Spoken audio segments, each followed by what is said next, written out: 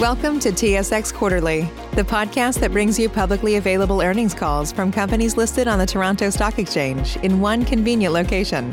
Gone are the days of looking through confusing websites. You'll find the important information right here. Enjoy the call.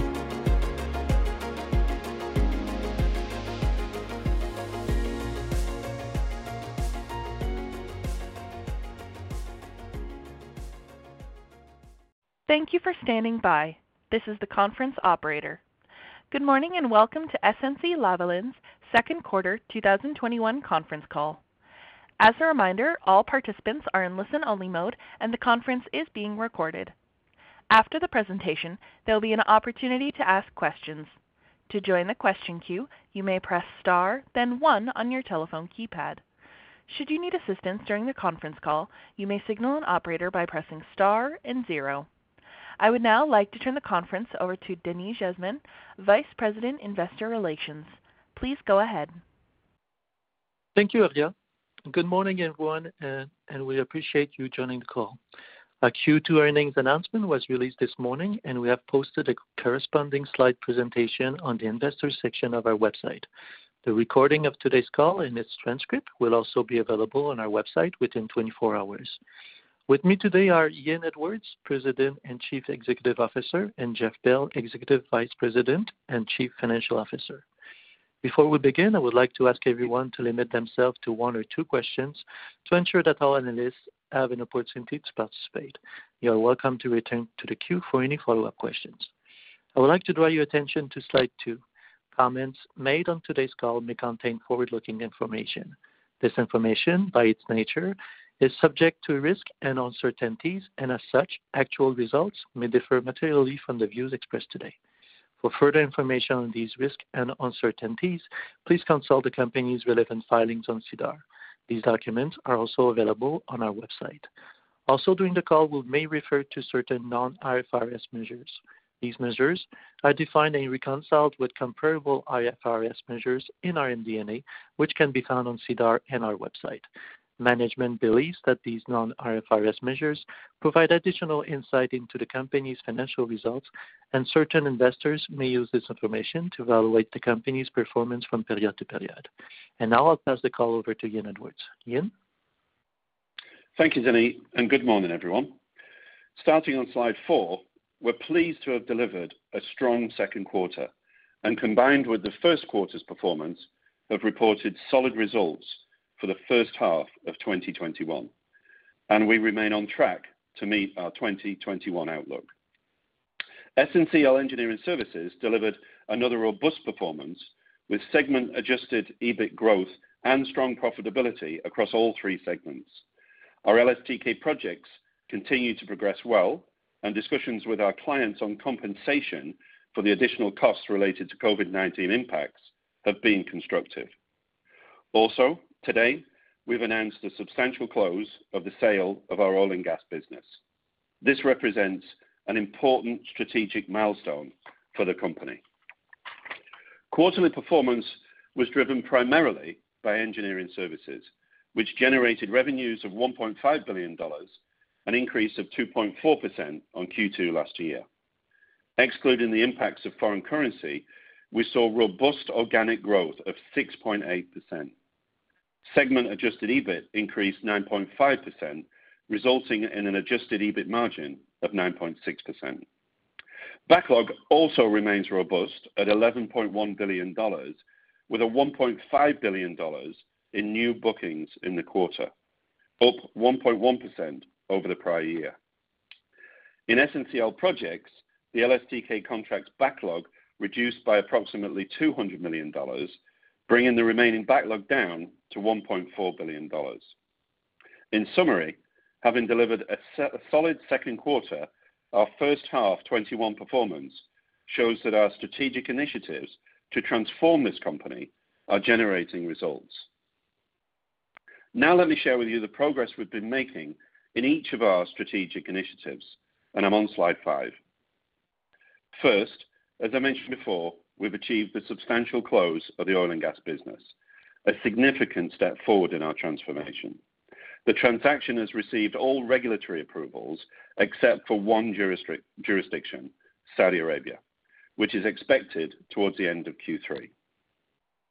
Secondly, we have been successfully running off the LSTK projects, where the backlog has fallen from $3.4 billion in June 19 to just $1.4 billion in June 21, over 58% since we launched our transformation plan. Third is driving consistent financial performance within engineering services. In the first half of this year, revenue has grown year on year. EBIT margins are in the upper half of our target levels. Operating cash flow was $275 million, and we see a robust pipeline that gives us confidence in the continued performance going forward. Fourth, we are focused on building a connected, collaborative organization. We see significant opportunity to leverage our capabilities and product offerings more broadly across our core markets. Our world-class global technology center in India and growing digital capabilities allow us to deliver for our customers across all time zones and geographies while providing an attractive set of professional development opportunities to retain our employees and attract new talent. Finally, we continue to transform and align SNC-Lavalin with two fundamental growth trends, where we have clear capabilities and a compelling value proposition. One is climate change, and the other is digital transformation. On climate change, governments around the world, including Canada, are increasingly enacting regulations around achieving net zero carbon. We are well positioned to be a leader in engineering a sustainable society with our Engineering Net Zero initiative and providing clean and affordable solutions to our clients. As governments in our core geographies continue to prioritize infrastructure spending, we see significant opportunity for SNC-Lavalin in the months and years ahead. With respect to our digital transformation, we continue to leverage our digital expertise and invest in further fortifying our capabilities in this space. Digital is an enabler for all we do and a way to differentiate our core services. And it focuses on design transformation, program management, digital twinning, and provides the infrastructure and services required for a globally connected and data-driven engineering business. Turning to slide 6 and an update on our sustainability strategy, we have proactively positioned ourselves to be a leader in engineering a sustainable society, and we have been growing our portfolio work in this area. A great example of this is our recent award from the UK government, where we will be ensuring that over 4 million square feet of public sector office space meets enhanced sustainability standards as part of a UK government investment to accelerate its net zero agenda. In May, we also communicated our goal of being net zero carbon by 2030. Next, I'd like to move on to our business lines, starting with slide 7 and the results for EDPM. EDPM generated revenues of $935 million, broadly flat to the same quarter last year. However, excluding the impact of foreign exchange, revenue growth was up 5.3%, driven by strength in our UK, Middle East, and US businesses. Segment adjusted EBIT of $85 million increased 8.5%, resulting in a 9.1% EBIT margin. Backlog grew 12% to just over $3 billion, a record high for EDPM, driven by major wins in the UK, Middle East, and Australia, where we recently logged a major award supporting the Sydney Metro project. We see this as a key step to realizing our growth ambitions in Australia. Additional awards included rail, road, transportation, and solar projects, and looking ahead, the pipeline remains strong at $27 billion.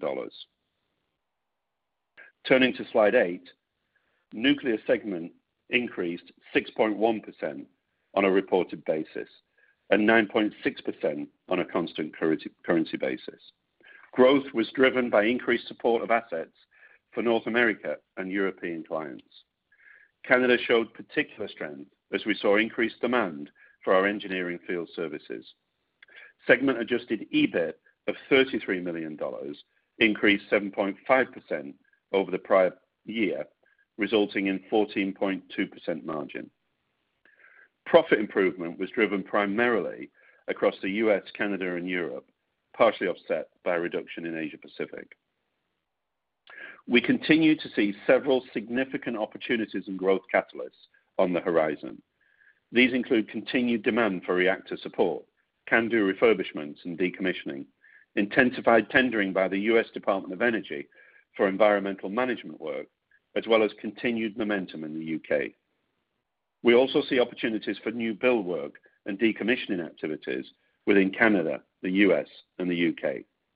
A key component to our continued success is our nuclear products and technology, which is a portfolio of physical, software, and licensing rights for the nuclear reactor designs and operational support licenses, as well as waste management, reduction, and process technologies.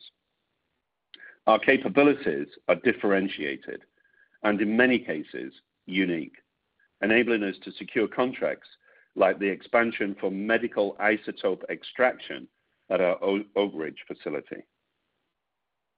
Moving to slide 9, and infrastructure services, the segment had a solid quarter with revenues of $334 million, representing growth of 6.3% compared to Q2 2020. On a constant currency basis, revenue increased by 9.2%, driven by increased levels of activity in Linxon because of significant new orders in the US and the EMEA region. Segment adjusted EBIT of $26 million increased 15.8% and resulted in an EBIT margin of 7.9%. We remain very optimistic about the numerous opportunities ahead, including growth in renewables such as wind, solar, and hydro, as well as data centers, rail and transit, and social infrastructures in the Americas and Europe. Turning to slide 10, and capital, the segment continued to be impacted by COVID restrictions in Ontario, which has resulted in reduced traffic volume on Highway 407 ETR. As a result, there was no dividend payment in the quarter. However, we do see increased volumes as a result of easing restrictions that really started in earnest at the end of June, and we remain optimistic for increasing traffic volumes over the short to medium term as more people return to offices. Our other concessions continue to perform well, and looking ahead, we are building a pipeline of new public-private partnership opportunities where we can leverage our engineering and O&M capabilities. These include several PPPs in Canada and the UK in the sewage water treatment and hospital space. Moving to slide 11 and the infrastructure EPC projects, we continue to make good progress reducing the LSTK construction backlog. Comprising 3 Canadian LRT projects, this portfolio's backlog is down 45% versus a year ago and down 13% since the end of Q1. The segment recorded an adjusted segment EBIT loss for the quarter of $22 million compared to a loss of $19 million a year ago. We are also proactively monitoring potential macroeconomic challenges, including potential inflationary pressures on labor and materials, supply chain issues, and labor constraints. While we have not seen any material impact on our LSTK project so far, we are tracking these very closely. Turning to slide 12 and the resources segment, we continue to target full completion of the sale of our oil and gas business by the end of Q3. Our mining and metal services business is performing well. We are seeing growth in revenue and profitability driven primarily by increased demand for the materials used in clean energy storage, including electric vehicles. With that, I'll now turn the call over to Jeff. Thank you, Ian, and good morning, everyone. Turning to slide 14, total revenues for the quarter increased by 8% to $1.8 billion compared to Q2 2020. SNC-Lavalin Engineering Services revenue was higher by 2.4%, in line with our outlook range for the year. SNC-L Projects revenue was higher by 62%, as the comparator period in 2020 was impacted by a temporary shutdown on some projects due to the initial wave of the COVID-19 pandemic and a client dispute in resources. Segment adjusted EBIT for the quarter was $140 million, which was comprised of $145 million for SNC-L Engineering Services, $16 million for Capital, and negative $21 million for SNC-L Projects. This latter negative EBIT was mainly due to the infrastructure EPC project segment, which had a loss in the quarter due to reduced gross margin, including the ongoing impacts of COVID-19 and closeout costs on certain projects. Corporate SG&A expenses totaled $27 million in the quarter, in line with our expectations. On a year-to-date basis, corporate SG&A expenses totaled $43 million, lower than we expected, mainly due to a slower phasing of our digital spending program, which we now expect to be weighted to the second half of the year. The adjusted net income from PS&PM was $54 million, or 31 cents per diluted share, representing a significant improvement compared with Q2 2020. Note that the effective income tax rate related to the adjusted PS&PM net income was higher this quarter at about 33%, compared to our normal range of 20 to 25%. This was mainly due to one-time adjustments related to the revised estimates on certain income tax liabilities and the impact of the enacted UK tax rate changes on deferred income tax balances. Backlog ended the quarter at $13 billion, compared to $13.8 billion last year, primarily due to the continued runoff of the LSTK construction contracts backlog, which totaled $1.2 billion over that period. SNC-L Engineering Services backlog, on the other hand, increased by 1% during the same period, with an increase of 12% in the EDPM segment, totaling a record high of $3 billion at the end of June 2021. In nuclear, backlog decreased by 17% over the last 12 months, mainly due to the progress on the company's long-term refurbishment contracts in Canada. As for infrastructure services, the backlog remained solid at $7.2 billion, in line with the end of June 2020, and continued client deliveries and strong contract wins over the last 12 months, particularly in Linxon. Turning to slide 15 and the balance sheet, our day sales outstanding continued to improve, reaching 58 days at the end of the quarter for EDPM, a 13-day improvement as compared to Q2 2020. This improvement is mainly the result of our continued focus on cash collection and early government payment programs related to COVID-19. The strong operating cash flow attributes of SNC-L Engineering Services are expected to be partially offset by a return to a more normalized DSO level in the second half of the year. At the end of June 2021, the company had $663 million in cash. The company's net recourse debt to EBITDA ratio on the revolver credit facility, calculated in accordance with the terms of the company's credit agreement, was 1.8 times, well below the required covenant level of 3.75 times. Moving on to slide 16, net cash generated from operating activities was $78 million in Q2 2021, compared to $130 million in Q2 2020. SNC-L Engineering Services continued to generate strong cash flow from operations with $157 million in the quarter, due to strong EBIT conversion and a low DSO in the EDPM segment, while Capital generated $4 million. After cash taxes, interest, and corporate items, you can see that we generated $102 million of operating cash flow in the quarter. SNC-L Projects had an operating cash flow usage of $27 million, while discontinued operations contributed $3 million. For 2021, we continue to expect the company's operating cash flow to be largely break-even as a result of a return to a more normal DSO profile in engineering services by the end of the year and a usage of cash in SNC-L Projects. Regarding capital allocation priorities, we are primarily focused on reinvesting in our core portfolio, and we look forward to communicating more details on our capital allocation plans at the upcoming Investor Day. And finally, turning to slide 17 and our 2021 outlook. As it pertains to 2021 outlook, we are reaffirming our SNC-L Engineering Services revenue expectation of low single-digit percentage growth year on year, including the impact of a weaker U.S. dollar. And we are maintaining our SNC-L Engineering Services segment adjusted EBIT margin outlook of 8 to 10%. We also continue to target the same long-term EBIT margin percentages for each segment. This concludes my presentation, and I'll now hand back to Ian. Thanks, Jeff. Turning to slide 19, I'd like to conclude my remarks with a few key takeaways. We continue to execute on our transformation strategy with a focus on two main priorities: to de-risk our portfolio and accelerate growth in engineering services. On our first priority, we continue to make consistent progress on unwinding the LSTK backlog, while the substantial close of the oil and gas business represents a significant strategic milestone in our transformation. On our second priority, we are seeing a strong pipeline of new business opportunities across all our core markets as governments invest in new infrastructure and sustainability initiatives. We are pleased with the strong performance of the first half of the year, and we remain focused on executing our strategy.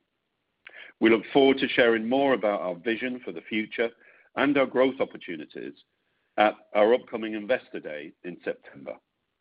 And lastly, I'd like to thank all our employees around the world for their ingenuity and their continued dedication to the company. Thank you. I'll now open the call for questions. Thank you. We will now begin the question and answer session. To join the question queue, you may press star, then 1 on your telephone keypad. You will hear a tone acknowledging your request. If you are using a speakerphone, please pick up your handset before pressing any keys. To withdraw your question, please press star, then 2. Once again, to join the question queue, please press star, then 1 now. Our first question comes from Jacob Bout of CIBC. Please go ahead. At Parker, our purpose is simple. We want to make the world a better place by working more efficiently, by using more sustainable practices, by developing better technologies. We keep moving forward. With each new idea, innovation, and partnership, we're one step closer to fulfilling our purpose every single day. To find out more, visit parker.com/purpose. Parker, engineering your success. American Giant makes the durable, comfortable spring closet staples you need for work, the gym, and even happy hour. Made in America, designed to last a lifetime. Get 20% off your first order at american-giant.com with code STAPLE20. Good morning. Good morning. First question is just on your 8 to 10% margin guidance. You know, if we look at what happened in the first half of the year, over 9%, and considering seasonality, we were second half margins stronger than first half. You know, is it more likely you're going to be at the higher end of that, or how should we be thinking about that? Yeah, I mean, clearly, it's been a good first half of the year. We're pleased with the first half of the year, and from a specific profitability perspective, I think that's a fair takeaway. We're not about to change the range, as we've reaffirmed in this quarter, but I think that's a fair takeaway, and clearly we're pushing as hard as we can to make sure we stay at that level and push to the higher end of the range. And then how about your thoughts on discretionary SG&A increase in expenses as employees head back to work and labor cost inflation? Yeah, it's Jeff, Jacob. I mean, maybe I'll take that one. I mean, I think as you saw from a corporate SG&A expense perspective, a bit of phasing, particularly around our digital transformation and spend program. So we do expect a bit more of that in the second half of the year than the first half of the year. But I think that's just phasing. Expect the overall the year to be in line with our expectations. I think so far, more generally, we haven't seen a lot of labor inflation. Attrition has started to come back up, I would say, to more kind of pre-COVID levels.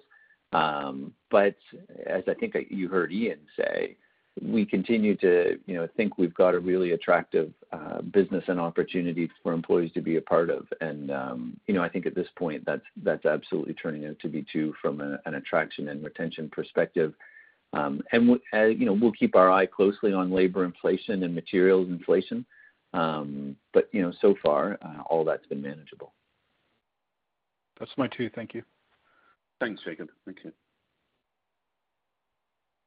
Our next question comes from Yuri Link of Canaccord Genuity. Please go ahead. Hey, good morning, guys. Yeah, morning, you. Morning. Ian, were you surprised by the delay in getting approval in Saudi Arabia for the sale of the oil and gas business? No, I don't think surprised. Obviously these things are a process. We went through a process which needs certain specific submissions, which we've completed, but through the process of those submissions, there's always a bit of to and fro and clarification and update of further information. But we're at a point now where they've confirmed they've got all they need. So it's really a question now of just process and getting the response. So it's not something we can really influence. I mean, it's regulatory, it's government process. So pretty confident now, having answered all the questions, that we will see that within Q3. So pretty confident that's going to come through soon. Okay, and this is just in this to and fro. It's just a clarification issues. Are the terms of the sale agreement changing in any way? No, not at all. Not at all. It literally, regulatory bureaucracy, more documents, more clarification, that kind of thing. But I think the key point that I would make is they have confirmed they've got everything they need, and they're satisfied with what they've got. So, like I said, we're confident we're at the right place. Just got to wait now to get the response back. Okay.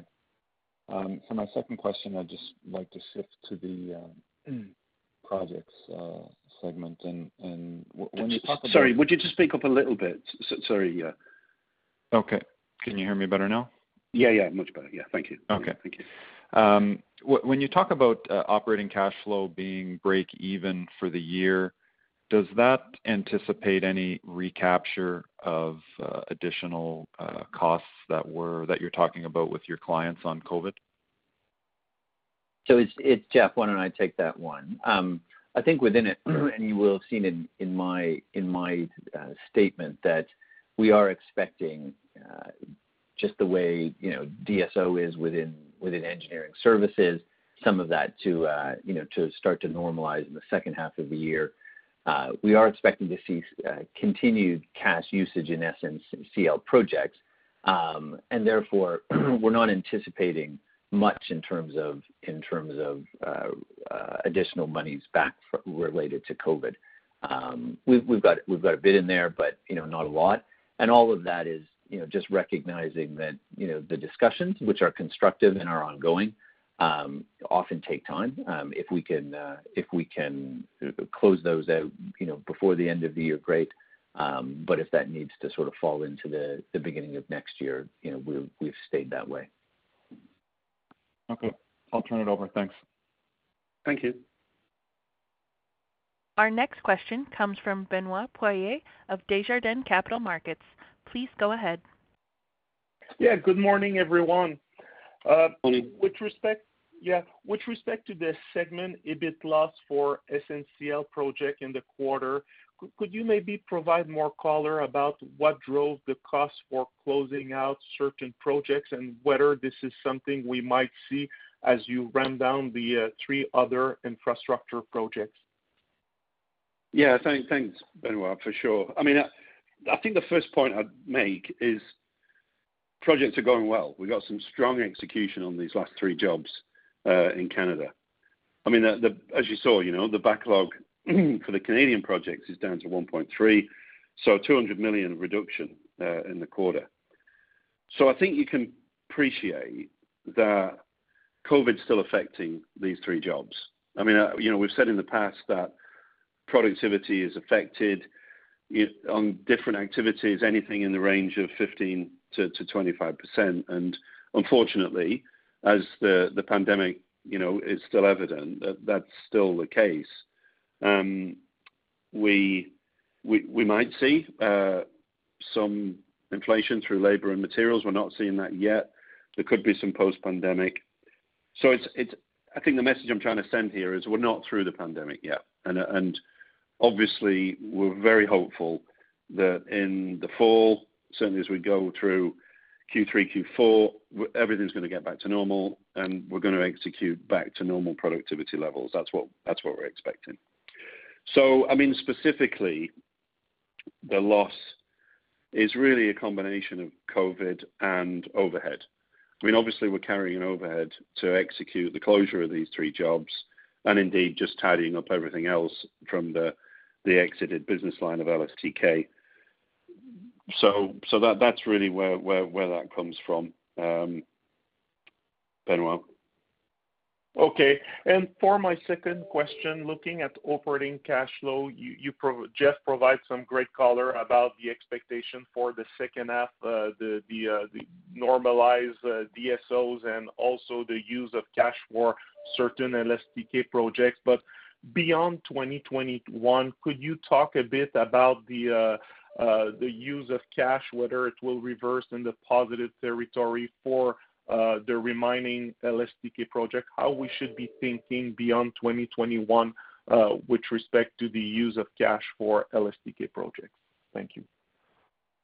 Yeah, happy to take that, Benoit. It's Jeff. I think what we'd say is, and we continue to be of the view that over the life of infrastructure projects as a portfolio for the remaining projects, we expect them to be cash flow neutral, maybe slightly positive.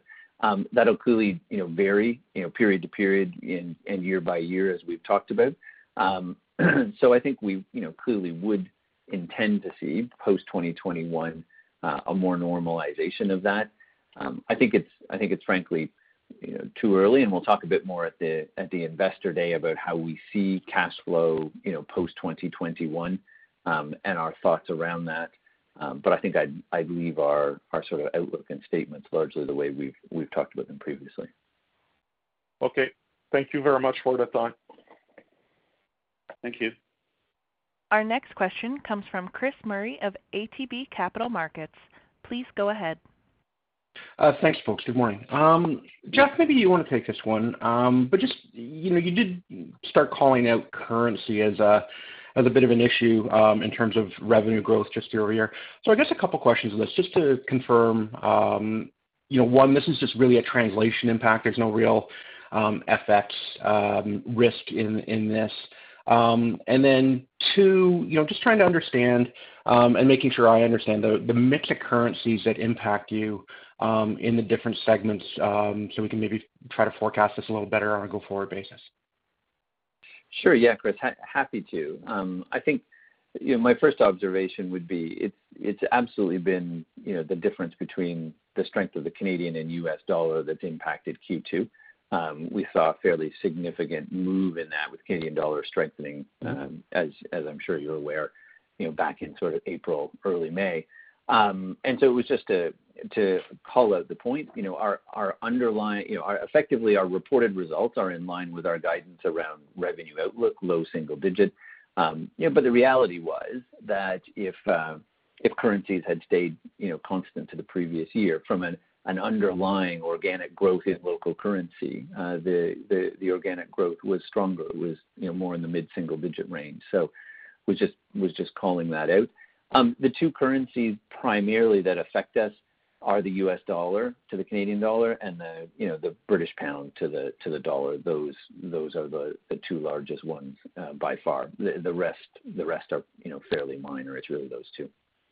Okay, no, that's fair. And it all really is just translation. There's no material absolutely. Balance sheet impact. Okay, great. Nope. No, absolutely.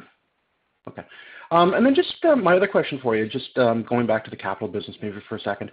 In the quarter, saw a bit of a sizable step up in the book value of the capital business. Just wondering if there's any kind of additional color you can give us on what actually, resulted in what looks like, about a $60 million plus increase in the net assets of the capital portfolio. Yeah, I think that's just related to a couple of things, Chris. One is around some investments that we make as part of some of our joint venture investments, and it really just has to do with the point at which we're moving capital into those investments in terms of our cash flows. So I wouldn't call anything out there in particular. Just a bit of the normal movement in terms of how we account for those investments. Okay, fair enough. All right, folks, that's my questions. Thank you very much. Thanks. Thank you. Our next question comes from Frederic Bastien of Raymond James. Please go ahead.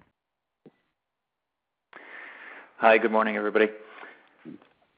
A quick question on sort of your business development approach. I mean, the Metro Sydney Award shows that you're still able to participate in very large-scale projects, but without taking on undue risk. So I was wondering, what are you telling clients differently than you were perhaps 2 years ago that is, convincing them to give you a shot at these projects and, your ability to perhaps team up with local domestic contractors to pursue the work. So how fundamentally have you changed your approach to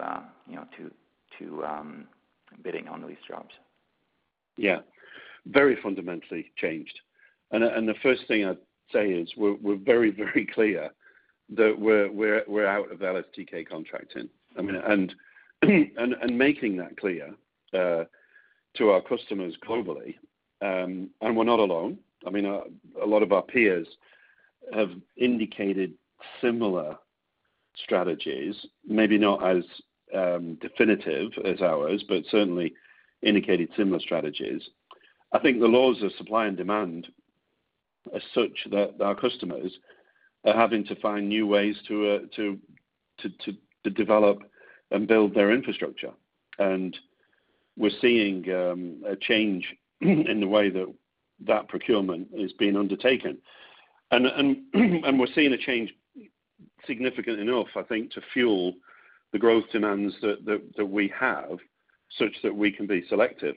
And we're working on kind of numerous prospects in Canada, the UK, and Australia, where we're seeing this type of collaborative, non-fixed price style of delivering major projects is evident. So we're really optimistic about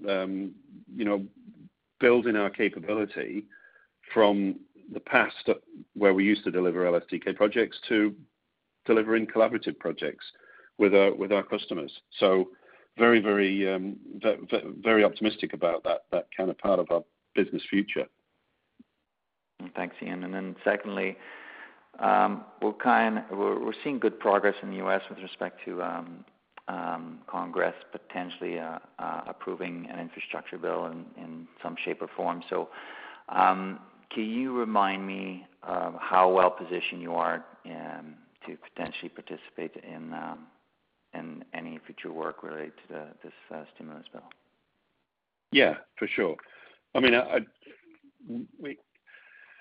when we acquired Atkins, one of the very attractive parts of that acquisition was the start they'd made on growth in the US, and we've been able to continue the organic growth of that growth in the US, and it's been very, very successful in very specific states such as Florida, Georgia, North Carolina, Texas, Colorado, Nevada. And recently, in our strategic planning, we've identified the white space areas, which are primarily Northeast, Northwest, California, and we started opening offices. And we have an organic approach to building more capacity and building more connectivity to the states. That's going well for us, and we would also clearly add to that through inorganic growth, and we'll give a bit more flavor around that in our Investor Day. But it's a very key part of our strategy for growth. And what we're seeing, obviously, even without the Biden $1 trillion, what we're seeing is good opportunities, a good pipeline, and strong growth areas without the $1 trillion And because the $1 trillion is additional.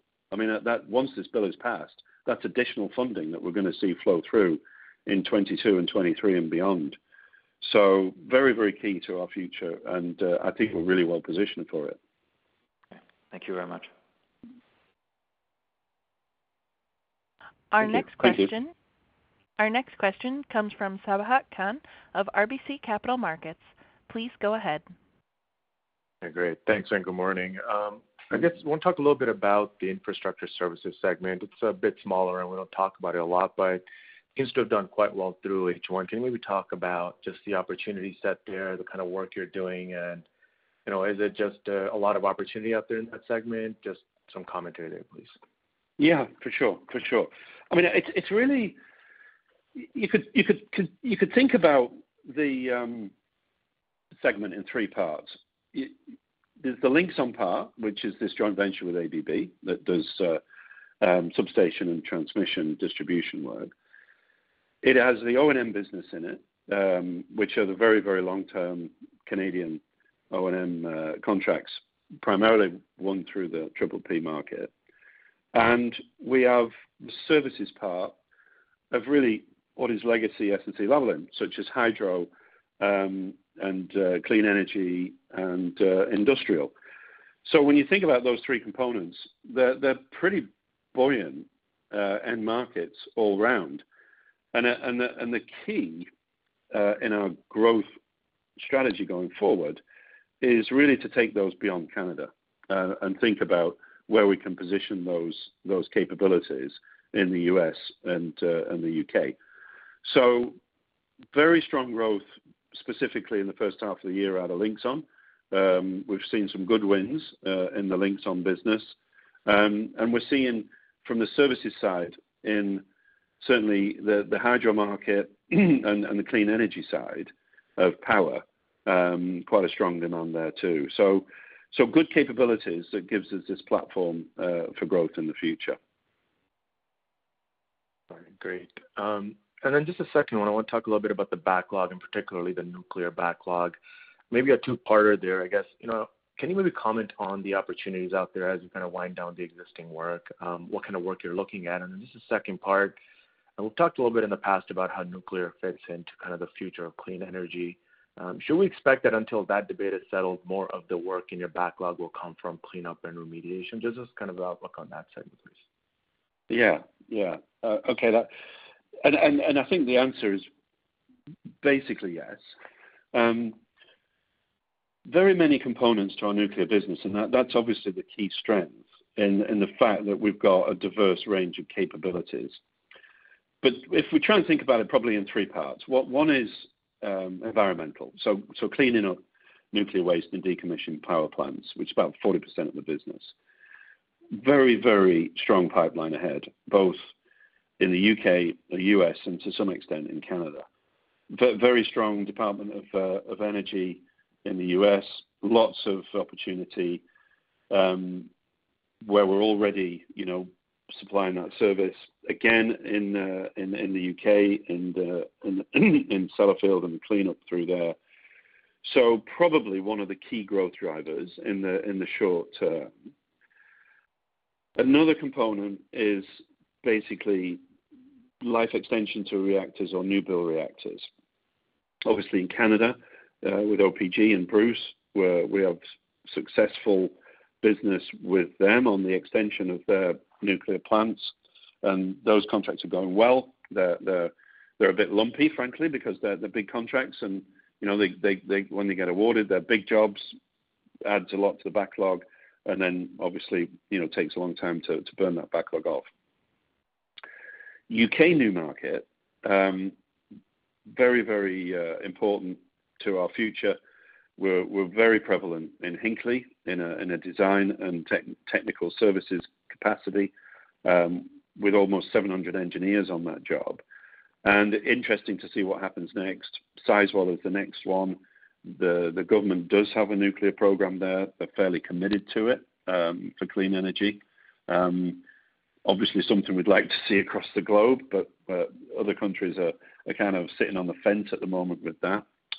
And then we've got all of the third leg to the business, which is really all of the reactor support, the technology, even that little component I threw into the presentation, where we actually have the technology to extract medical isotopes from nuclear waste, which are used in the medical sector.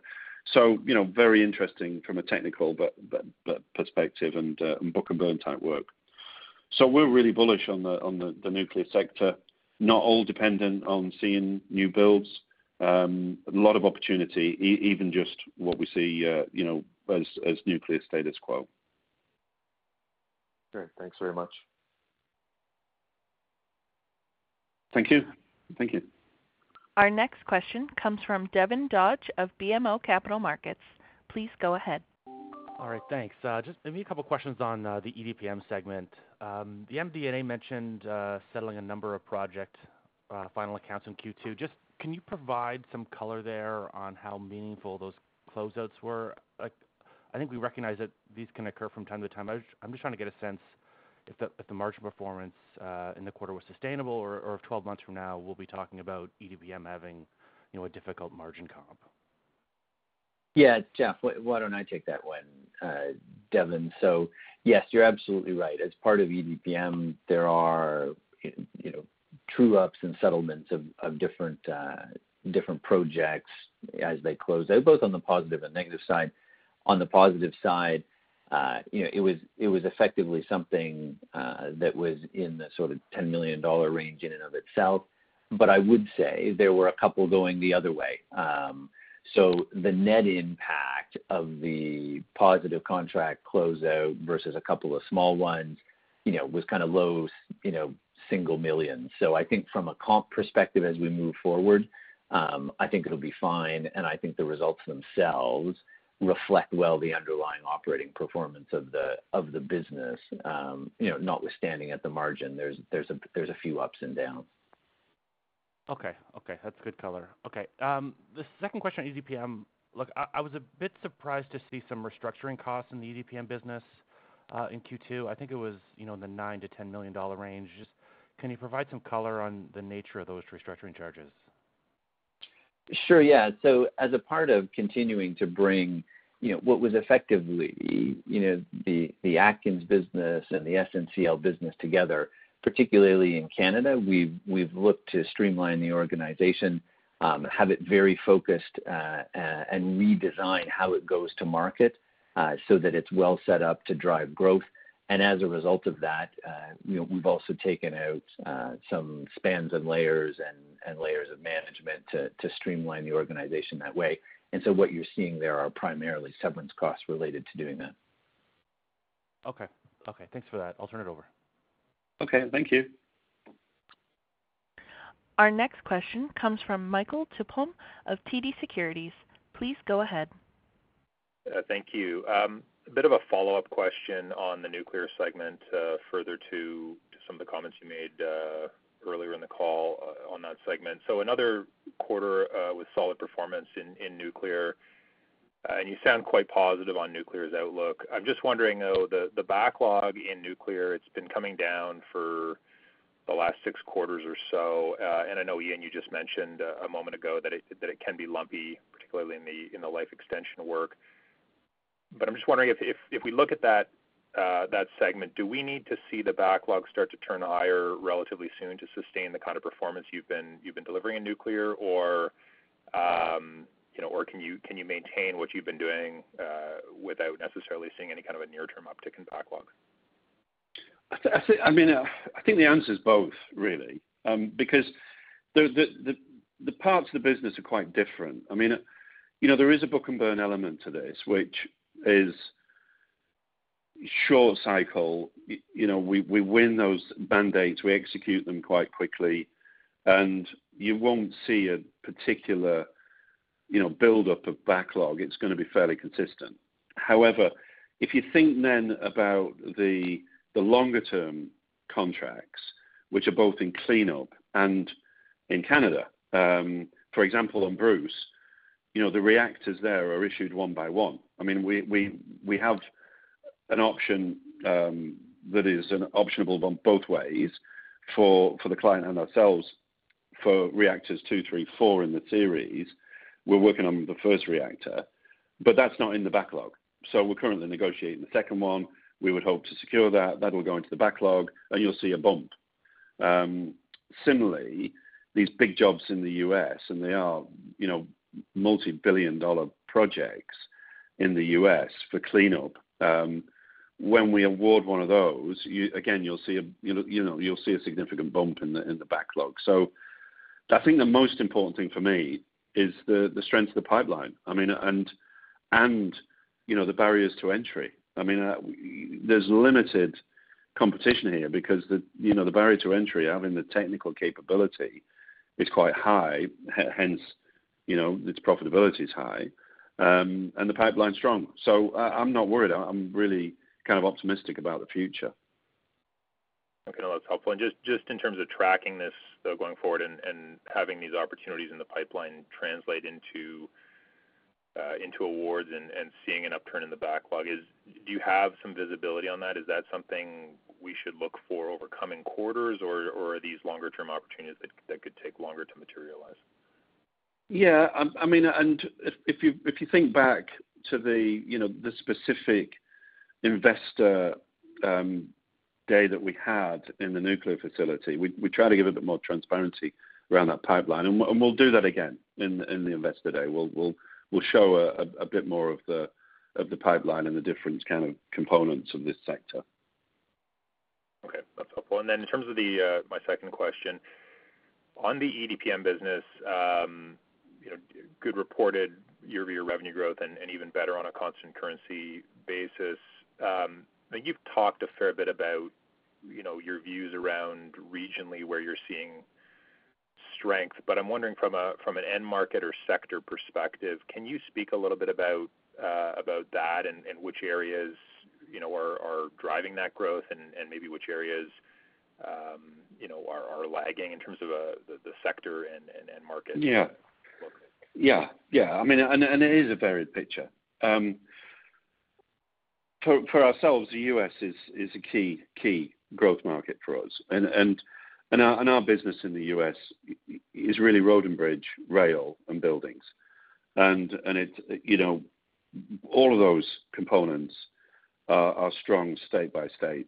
We're only in a handful of states, so the growth for us there is let's keep doing the same thing. Let's take it to more states, expand our geography. We're seeing very, very strong growth in the UK, and a lot of that growth currently is coming from new business.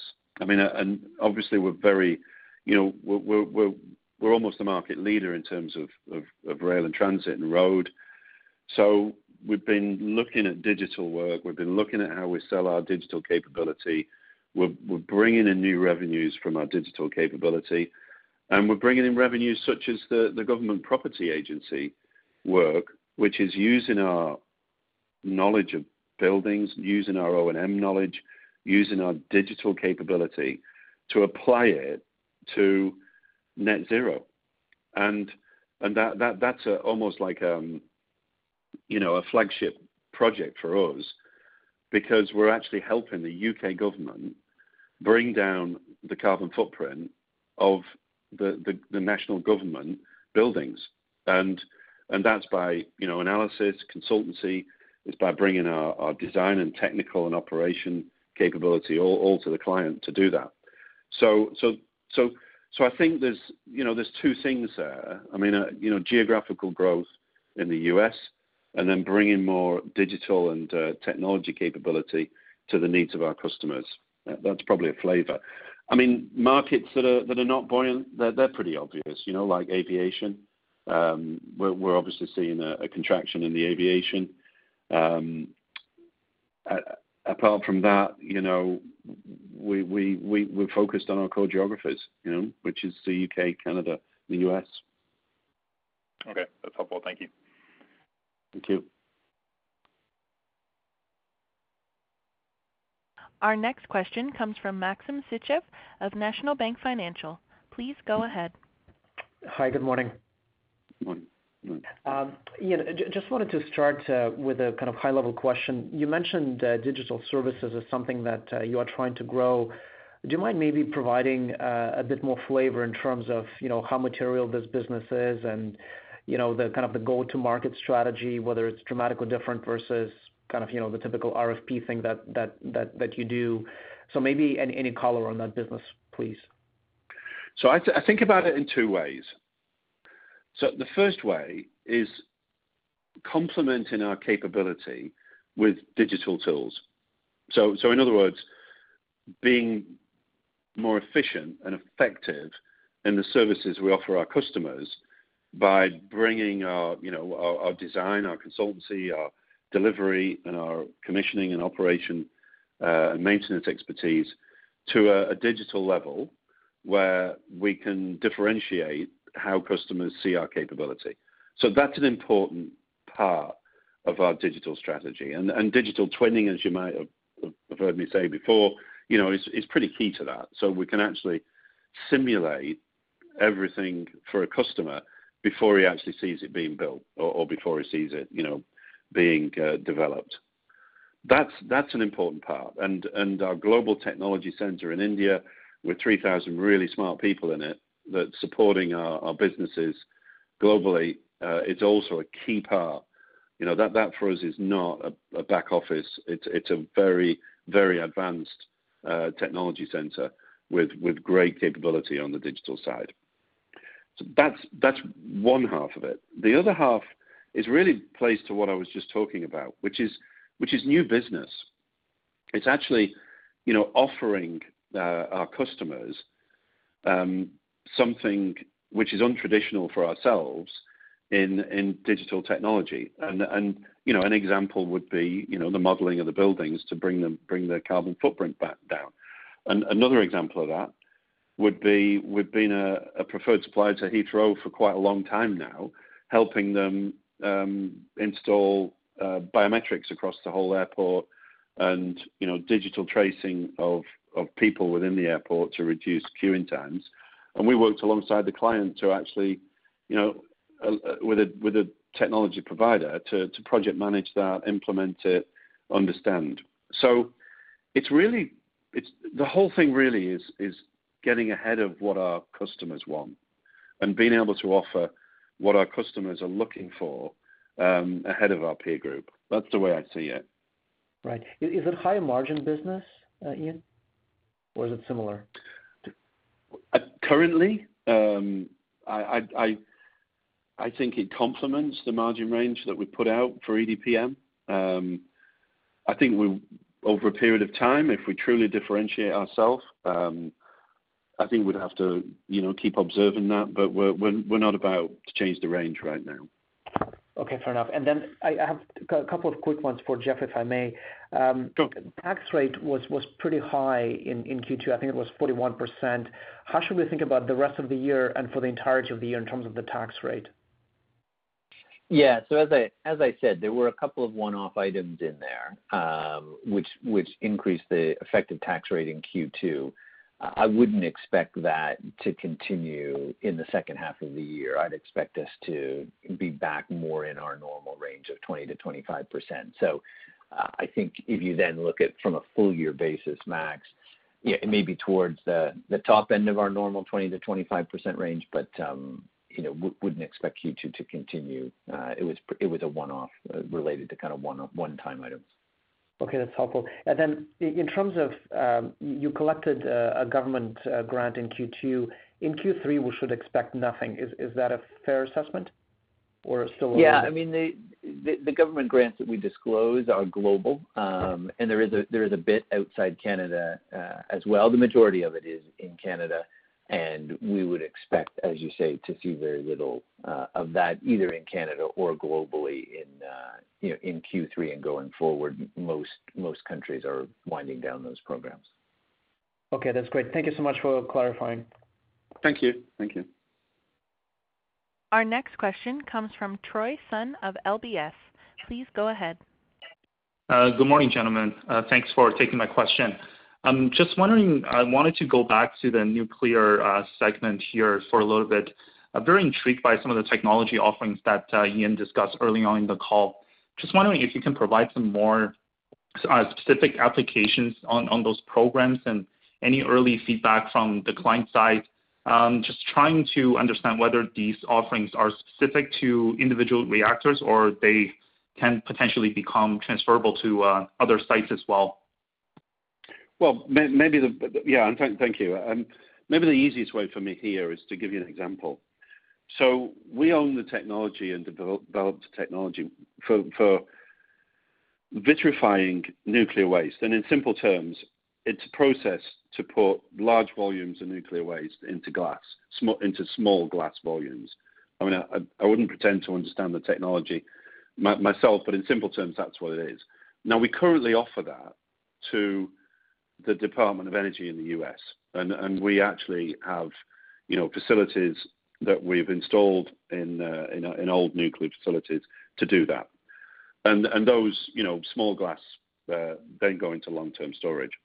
We are currently in advanced conversations in the UK for the nuclear storage facility in the UK in Sellafield to do just that. So to transfer that capability and technology to another customer. And that's obviously a key kind of strand to the nuclear business. And as I said, it's in three components. So, technology, reactor and vendor support, and having the can-do technology is one strand. The life extension new build is another strand. And then the decommissioning and nuclear environmental management and cleanup is another strand. And the basis of all of these is our capability and our nuclear capability that we've developed over many, many years, both in SNC-Lavalin and Atkins. So for me, it's a key capability that we have that we're really proud of. Thank you, and that's super helpful. Maybe just a quick one for Jeff here. Just given where the balance sheet is right now, as well as potentially, operating cash flow coming back in the near future, what's the, a comparable level of leverage that you'd be targeting? And is there any thoughts around potentially putting in an NCIB in place in the near future? I think what I'd say is that we'll talk more about that at the Investor Day. I think as you've heard me say before, having a strong balance sheet we think is important to the company and important in executing on our strategy. And therefore, we continue to have the view that we will move ourselves back towards having financial metrics consistent with investment grade. We were pleased to see in Q2 that both rating agencies took off their negative outlook, so to speak.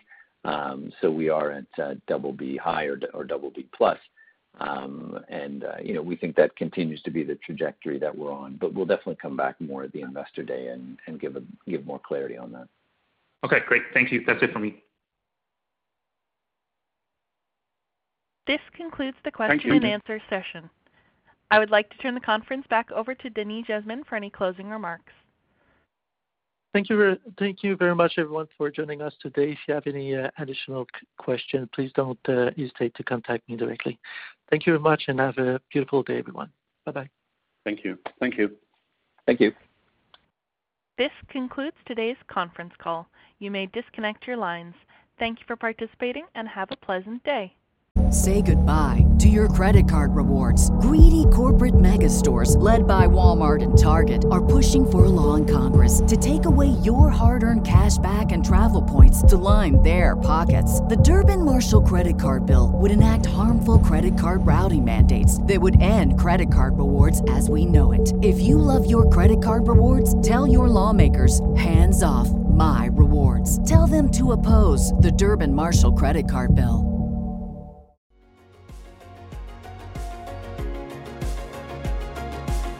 Thank you for listening to TSX Quarterly. If you enjoyed the cast, remember to leave a good rating. And remember, for any additional inquiries, please consult the company's investor relations section on their website. See you next time.